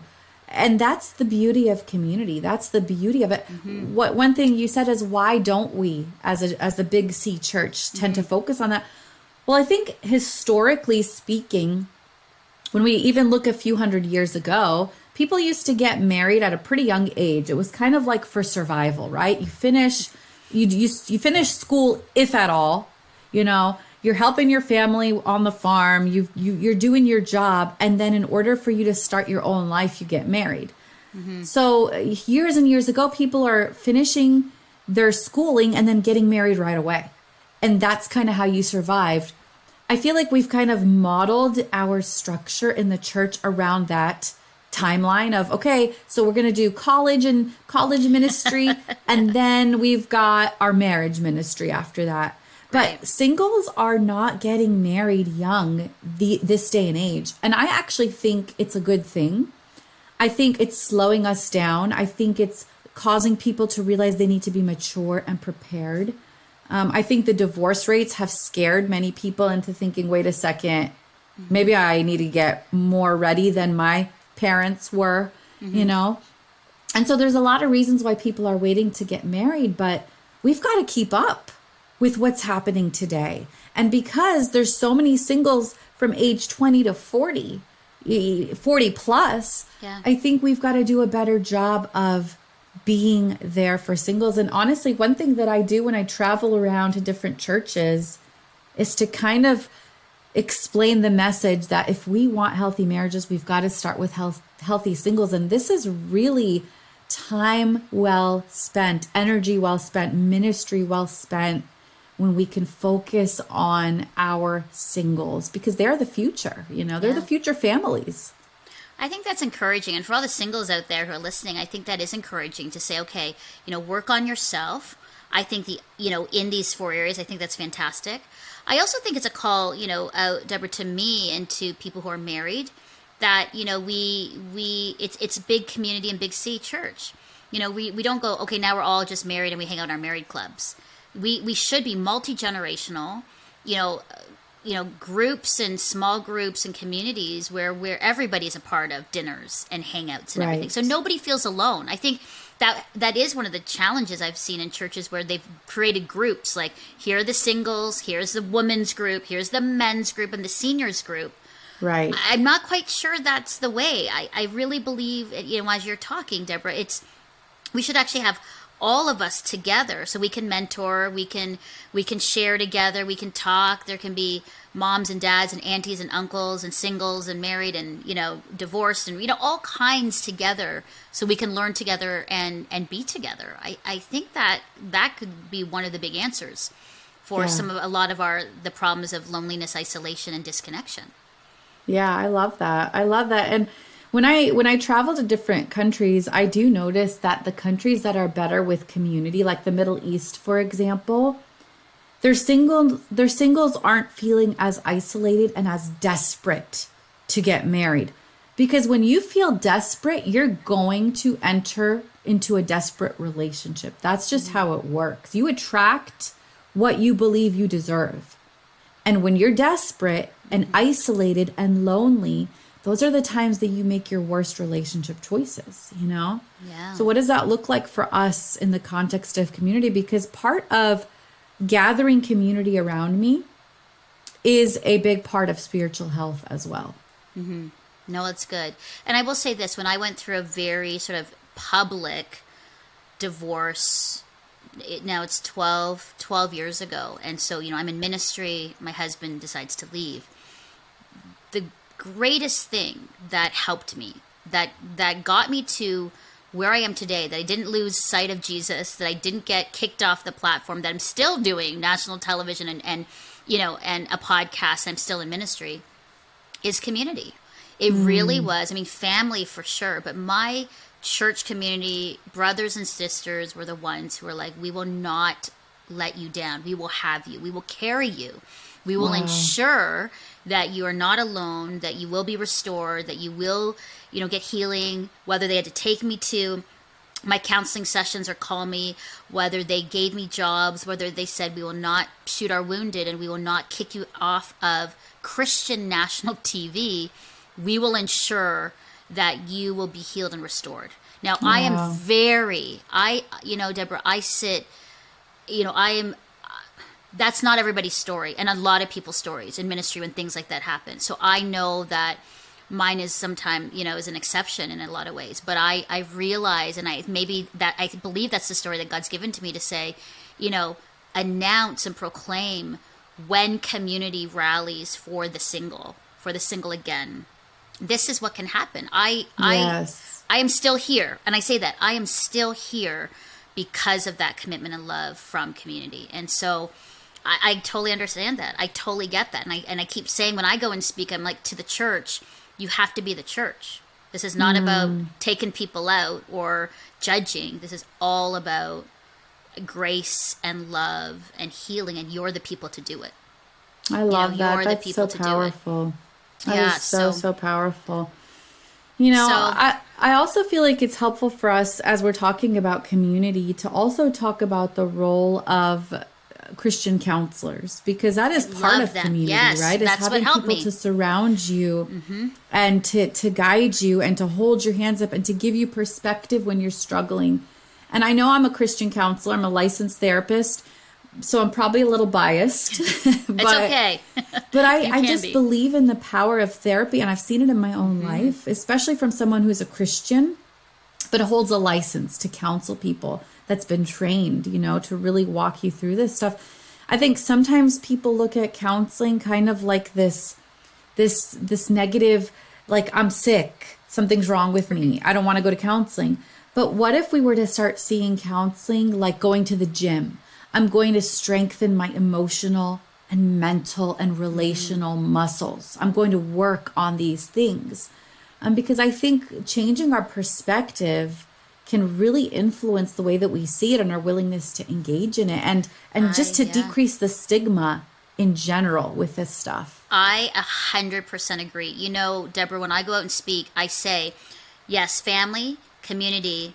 I actually have a great doctor and an incredible counselor and therapist. I could not have gotten through my depression or through my divorce or through a lot of things in my life without somebody who was an expert, that was a counselor and therapist, to get me through, because I couldn't think of that stuff on my own. I didn't understand. I could say something, but I needed somebody to kind of guide me to say, actually, this that's a deeper thing, Melinda, or that Yes. is family of origin, or that is a familiar pattern that you're choosing versus something that's healthy, like what you're saying, Deborah. And so Yes. I will tell anybody, I've actually sent probably 15 people to my Christian therapist. That's amazing. I love her, Iris. A huge shout out to Iris. But she has single-handedly helped many in my community find our way and give man, I voice love and that. words to what we didn't know what we were feeling, and then see healing happen. Absolutely. I'm that's so glad so- you are. I'm so glad you are. Like, That's so wonderful. Yeah. I'm proud of you for using your story to just bring healing and perspective, because when you see somebody who's been through it, it gives you the courage to say, okay, you know what? Maybe I can do this as well. You know, one more thing I wanted to add, like, as a therapist, I wrote Are You Really Okay as a therapist, but I also wrote it as a person who's been there myself. Struggled with depression, with panic attacks, with anxiety, with trauma that I had to deal with, and with engaging in the process of getting healthy emotionally, mentally, physically, and spiritually, like all of it. Just because I'm a counselor doesn't mean I'm immune to mental and emotional health issues, just like a doctor isn't immune to getting sick. You know, this is just part of being human. And my hope for the message is that people don't just read it and just move on, but like interact, grab a journal, do the questions, dig deep. See it as a 12-chapter counseling session where you're diving into your past and really getting real about who you are and how you're doing and what God has for you. That's really my hope. But I say that as a person who's been through it, not just a quote unquote expert. You can't really become an expert unless you've walked through it yourself, you know? yes, Deborah is amazing, and I so appreciate it. You know, I love how it's like, help us be strengthened in our marriage and singleness, and then it's like, wait a second, let me help you be strengthened as yourself. And then you can really then see, you know, your marriages become strengthened and flourishing, and as a single person, maybe not see what you don't have, but what you do. And so thank you. I thank you not only for being a host of a podcast, but an author, for just your honesty. And I know our listeners, you know, this is about a series on SOS, Summer of Strength. And I think you've really given us a lot of tools and inspiration to help us be strengthened, not only in our marriage and singleness, but with ourselves too. So thank you so much for being with me today. Thank you. I love this series and I love what you're doing, and I'm so thankful to be a part of it. Thanks so much. Hey, it's Becca again. I really enjoyed this episode, Melinda. Great job interviewing Stephanie and Deborah. Stephanie's story is heartbreaking yet so inspiring, but as someone who is still single, I really got a lot from Deborah Fileta. And I'm actually really excited to start working on my health, physically, mentally, spiritually, and emotionally, so that I can enjoy better relationships with my family and my friends. Well, back to you. Thanks, Becca. I love your thoughts too and review of the show. Plus, I love how you just interrupted me in the show too. But thanks for your thoughts. And I would say my takeaway again is that relationships take hard work. I think what I've learned, and especially for me in a second marriage, in a blended family, some of the things that I've learned, you know, going through my own separation and divorce, is that, you know, communication is key and critical. Honesty with your partner is also key and critical. Sharing how you're doing, what's not working. I think one of the biggest things in hearing this conversation is that why should we be afraid of our spouse in sharing our honest thoughts? And if our partner and spouse are not safe spaces and places to share, then we might need to take a step back and just sort of think about why not. I think that just the commitment part is something to land on and think about when you make a vow and covenant, what that means. But also I think that for any single person, you know, marriage has other challenges and it takes work. It's not just coming into something and now we're married, we have a great big wedding and it's about the party, but that marriage takes a lot of sacrifice and self-sacrifice. And yet there is something hard and beautiful about what that means to be in a relationship and live out love and unconditional love. So there's a lot to process. I still have a lot to process through these conversations. But I did like Deborah talking about what it means to have a good marriage means that you as an individual, as a person, yourself, need to really prioritize and work on being healthy and strong physically, mentally, emotionally, and spiritually. Those are 4 important parts of us being a whole person. And so if one is off balance, then maybe today is the day for you to focus on that. If we're not doing well physically, we need to look at that. If you're not doing well mentally, we need to look at that, or emotionally or spiritually. And so Deborah gave some really great tips on what we can do. And so that's what our hope is, as we go about this SOS series, to strengthen you in these areas. And so I hope these 2 conversations with Stephanie Rourke-Jackson and Deborah Fileta strengthen you in your marriage, strengthened you in your relationships, and strengthen you in your singleness. And that is our hope. And as we go, know this. It's like a blessing almost. It's like a prayer I want to share with you. Be strong and be brave. And know that God is for you and with you always. Thanks for joining us today.